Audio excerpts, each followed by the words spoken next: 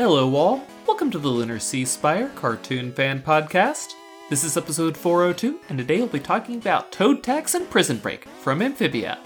I'm GC13. And I'm David. Both of our, I guess I'll use the word protagonists, decided to join the bad guys for a pair of episodes with differing results. Amphibia actually pairs their episodes thematically in quite a few cases, and I like that subtly happens here with Anne, trying to get a taste of respect from the town and finding out that she can do it in a really badass way, whereas Sasha also pulls off some badassery, but is ambiguously, or perhaps not ambiguously, turning to the dark side. It's great. Yeah, I don't know.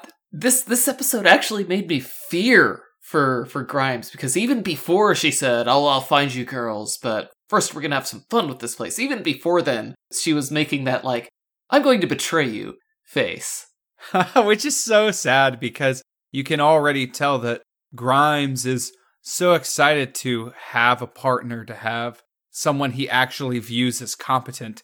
Like, the moment that he trades in his mind, thinking of her as merely, a creature who is a prisoner to a creature who's going to help him defend the tower, right? And, he's so disappointed when she runs away, but of course she comes back with a barrel.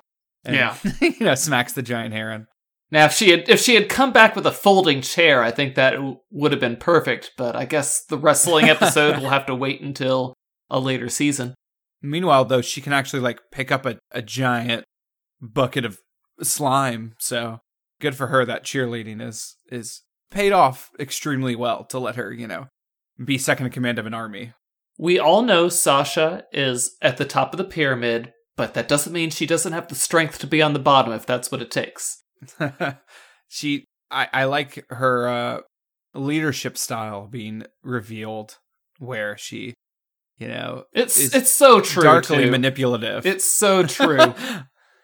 I mean, it's funny because I feel like we haven't really gotten this archetype done so well in a cartoon before, where she's so she really gets you to believe in her and to love her, right? Like, she's not your typical mean girl who's actually mean, right? Like, she's so much worse than that, which we already kind of knew from seeing the backstory of the box a bit. But, now it's made so much more real. And it's funny how we've already watched Anne grow and, make the town love her. Although, it's kind of actually weird that people are still calling her Scarecrow at the start of, this last one. But, whatever. I mean, I've never heard them call her that before. It must be a pretty new one. No. Outside of episode 1, it never really felt like the town was against her. But whatever. They could have done a little bit better with carrying that line a bit, through each episode. But fine. The frogs are fickle, but they're back on her side for good, probably.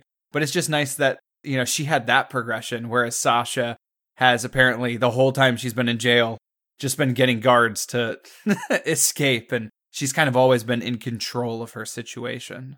Yeah, and those 3 toads that they sent to Wartwood, though, were they the 3 competent guys they had, or what? Those guys it were seems like it. Way different than who they had back at the tower. Yeah, I think they sent their actual intimidating muscle to the tower, because there wasn't a single toad outside of Grimes at that tower that felt fitting for a, supposed threatening army lurking over Wartwood. I mean, if you want to imagine medieval nobility as a kind of mafia, they did a great job with them in Toad Tax. Yeah, I keep not giving Toad Tax the respect it deserves because I'm so focused on the Sasha episode. But yeah, I think they did great that they, brought in Anne with the stupidest premise that she could wear a badge and get respect from people. But she, of course, immediately, I like that she in no way is fooled by their act and immediately is very uncomfortable by what's going on and returns items to everybody. I'm a little surprised that everyone in the town is okay with her giving back items. They all seem thankful instead of being kind of mad that she's with them in the first place. Because they know what happens. They know this is not the Anne show. This is the Tower show. Yeah. But it is funny that it is as simple as the mayor keeping all the money. I can't believe how easy this guy gets off. Like, he just kind of runs away, but we'll see, how the town manages to govern themselves again. They don't run him out of town on a rail? I mean, yeah, it's actually funny how little attention they give to him. It's like, they're just like, scram! I hope they made him scram far enough, because he's a real nuisance. No more cricket nuggets for him. Psh. Yeah, isn't that sweet that Anne loves the cricket? Or what kind of jerky Pillbug pancakes or beetle jerky? Beetle jerky. That's sweet. Well, only 1 month in. I don't know if a month in I'd be totally convinced of loving the random large insect food. I mean, I guess it's, if you're an adventurous sort, Anne doesn't seem to be one. Maybe she's just a hungry sort. She is a growing girl. Yeah. But, man, I loved the outfit they got her. Not just the badge, but the harness for her sword as well, which they were annoyingly... I didn't break it down this time, but they were very annoying on, the sword just disappears off of her for a shot or two before... Oh, wait, no, I had the sword with me the whole time. I mean, she also miraculously carries a tennis racket on her. Yeah, it was... no matter the angle. I mean, I can understand when Stumpy can manage that. Big tough guy, but I don't know how Anne managed. No, yeah, she just has hammer space sometimes. It's not the only time she's pulled her tennis racket out of nowhere, I think. That's okay. It's a weapon befitting a warrior. Yeah, I mean, she's already dual wields. Like, it's weird she didn't... I thought for a moment when she was holding the tennis racket and sword, she was just gonna, toss down the sword and, do double hands on the racket. Like, that felt thematically appropriate, but no, she just went for it. That would be if she were gonna win. Yeah, I like that they do give you the sense that these guys are seriously tough. They're not gonna follow cartoon rules. They're gonna rough up, the kid main character. I mean, Anne gets whacked with, an actual spiky mace. That's not cool. Yeah, I don't know. She did pretty good after that hit. Yeah, just scratched. Major props to her. She can't just dish it out. She can take it. But, so, we found out what the grift was for Toadstool. He just wanted to get all of the money that they had before tax time. Yeah, which is... He was just going to store it in the middle of the town, though? Doesn't he want to use it to spend it? But I guess maybe he would hide it during the tax collection and then retrieve it later. Presumably, he doesn't just want a cash pile forever. I don't know. That seems like the starting of a money bin for him. Yeah. Unfortunately, I don't think his life is going to be changing much, even after he got caught. Oh man, really? Yeah, I don't think so. I mean, he is a toad. He did pardon himself, so... Yeah, he is pardoned. As if the local... I mean, I don't think they even have a judicial system in that town, so I think he's good. Who judges the judge? I wondered why the toads were like, oh, we'll be back. Threatening Anne. It's like, well, technically, they found the actual thief, so, why are they threatening her? Because she stood up to them when she shouldn't have, right? They have authority and they want it to be respected. That's exactly what I was thinking of. That the only reason they can be mad is because someone stood up to them, even if she was completely right to stand up to them. Because she didn't stand up to them for anyone except for the one family she knew for a fact paid their taxes. Which, they're like, oh yeah, Anne, you'll have some great insider knowledge here that'll really help us, but they only want a certain kind of insider knowledge. Where do they hide their valuables? That's all they want to know. Yeah, it is a nice, detail that Anne does try to, not take for granted that, perhaps everyone didn't pay their taxes, but she doesn't just defend the planters out of, familial tribal love. She legitimately was tortured by Hop to sit there through all of his taxes as he gleefully explained them. So I thought that was a wonderful flashback. You're a deductible! I can't believe they even have deductibles given the, brutal way they come to collect. It's a very modern form of tax system for a very medieval form of tax collection. Well, as you'll see, their civilization, might have been around long enough to introduce things like deductibles into taxes. So maybe. I want to find out when the Toads took over. When did this happen? Lots of questions.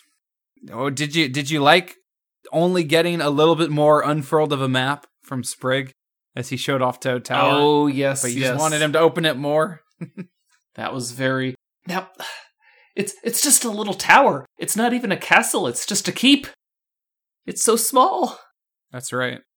You gotta have humbler beginnings for Sasha, right? Can't start off in the biggest bads, castle. Yep. I'll conquer the smaller bads, and then I'll use the smaller bads to conquer the bigger bads. Man, she should get a suit of armor done up for Anne. That'd look pretty rad. Ooh! Conquistador outfits for the 3 of them. Make it so. Yeah, I'm wondering, now I started thinking in my head about how, if there's what kind of parallels there are to draw between Sasha's journey and Catra's from She-Ra and the Princesses of Power. We might be able to talk about that more as time goes on. They're very different people. Well, that's like what she was trying to do in season 5, because it's like, well, I already did it, so I'm just going to do it again. No, actually, Big Brother is a little bit more competent and also not sickly, so... Yeah, we'll see. I mean, Catra struggled a lot. Sasha, episode 1, is in control, pretty of the easily situation. able to get what she wants. Yeah. Yeah, he should have just let her run out into the wilderness to die. I'm pretty confident that would have been the play. She wants to go out where she's not your problem anymore. Let her not be your problem. It's good that he doesn't... he has a little bit of the upper hand still, right? He knows the world. He knows things going on. I mean, Sasha is a 8th grade child. I mean, technically she's actually a high school student. They just nudged her age down a little bit for Disney, but they don't have cheerleading in middle school nowadays, do they? Yeah, actually, I think they start them young. That's like, you can play football in 6th grade, I too. don't know anything. But I think, like, at that age, you're literally doing it for competition. I don't even know if they do it at sporting events. But actually, that's probably most cheerleading now is probably more focused on competitions than just being, like, Gotta bring back trophies. Only the band, the pet band is more the losers that have to show up to every game, right? I was in that crowd. It's like, all right, get to sit down with my euphonium and be at another basketball game, right? We didn't go and do any cool, competitions for pet bands. Although I think they exist, but oh well. Now, if only they had a spot for a theremin player.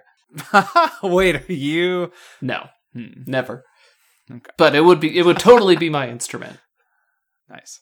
You remember Summer Camp Island, the unicorn training episode? There's my weird team. They would have a theme song for him written on the theremin. Yeah. But they even have a theremin in the theme song, so maybe it wouldn't be weird in the context of Summer Camp Island. Fair enough. So yeah, the status quo has definitely changed in Amphibia, so get ready. They wanted us to know that these episodes would hit hard, because this was the first time I did not get to start my Amphibia-ing with the wonderful, wonderful theme song. So that's right. I mean, we got some great stuff, but we had to give up something to get that. Yeah, I honestly love that. Although nothing was better than Gravity Falls theme song just being straight up sped up for the, final sets of episodes. That was enjoyable. Gravity Falls also has a good theme song, and now I can't hear Nowhere Girl without thinking about it. Not a bad curse. Yeah, true. So the herons were truly horrific. I can't help but think of the love doves. Quite similar, although much larger this time. Yeah, I mean, there's some seriously large beasts in this world that it doesn't really matter how tough you are. Like, it's a great equalizer, so makes you think. You'd think they would have, like, ballistae mounted on the wall if large creatures were a threat. Something to convince the creatures, this is not the place you want to come to find food, I mean, if you think about the type of guard that was present at the tower, and how ill-equipped it really was to deal with these large creatures, I think you'll start to get a picture of, how puny this one tower nearby Wartwood is compared to perhaps the, larger military installation in Amphibia. I'm just saying, under Sasha, they would have had Ballistae. Well, we'll see how she, shapes things up. They do got to rebuild. Let's see. Do we have to conquer the bad guys one by one, or do we just insinuate ourselves into the service of the new Dark Lord and oh no, I'm not going to replace you. You're better than all those guys. Give them compliments. People love compliments. People love compliments. Steven Universe used that pretty well. Well, compliments and then sick burns. If I was a hot girl, I wouldn't be talking to you. Man, if we had more snarky Steven, like Pilot Steven, would have been a good time. Unfortunately, he went back in time, so none of it ever happened. Anyway, guys, that's it for us on Toad Tax and Prison Break. Join us next week. Until then, I'm GC13. And I'm David. Don't forget to leave us a review anywhere you listen to podcasts. Later, everybody.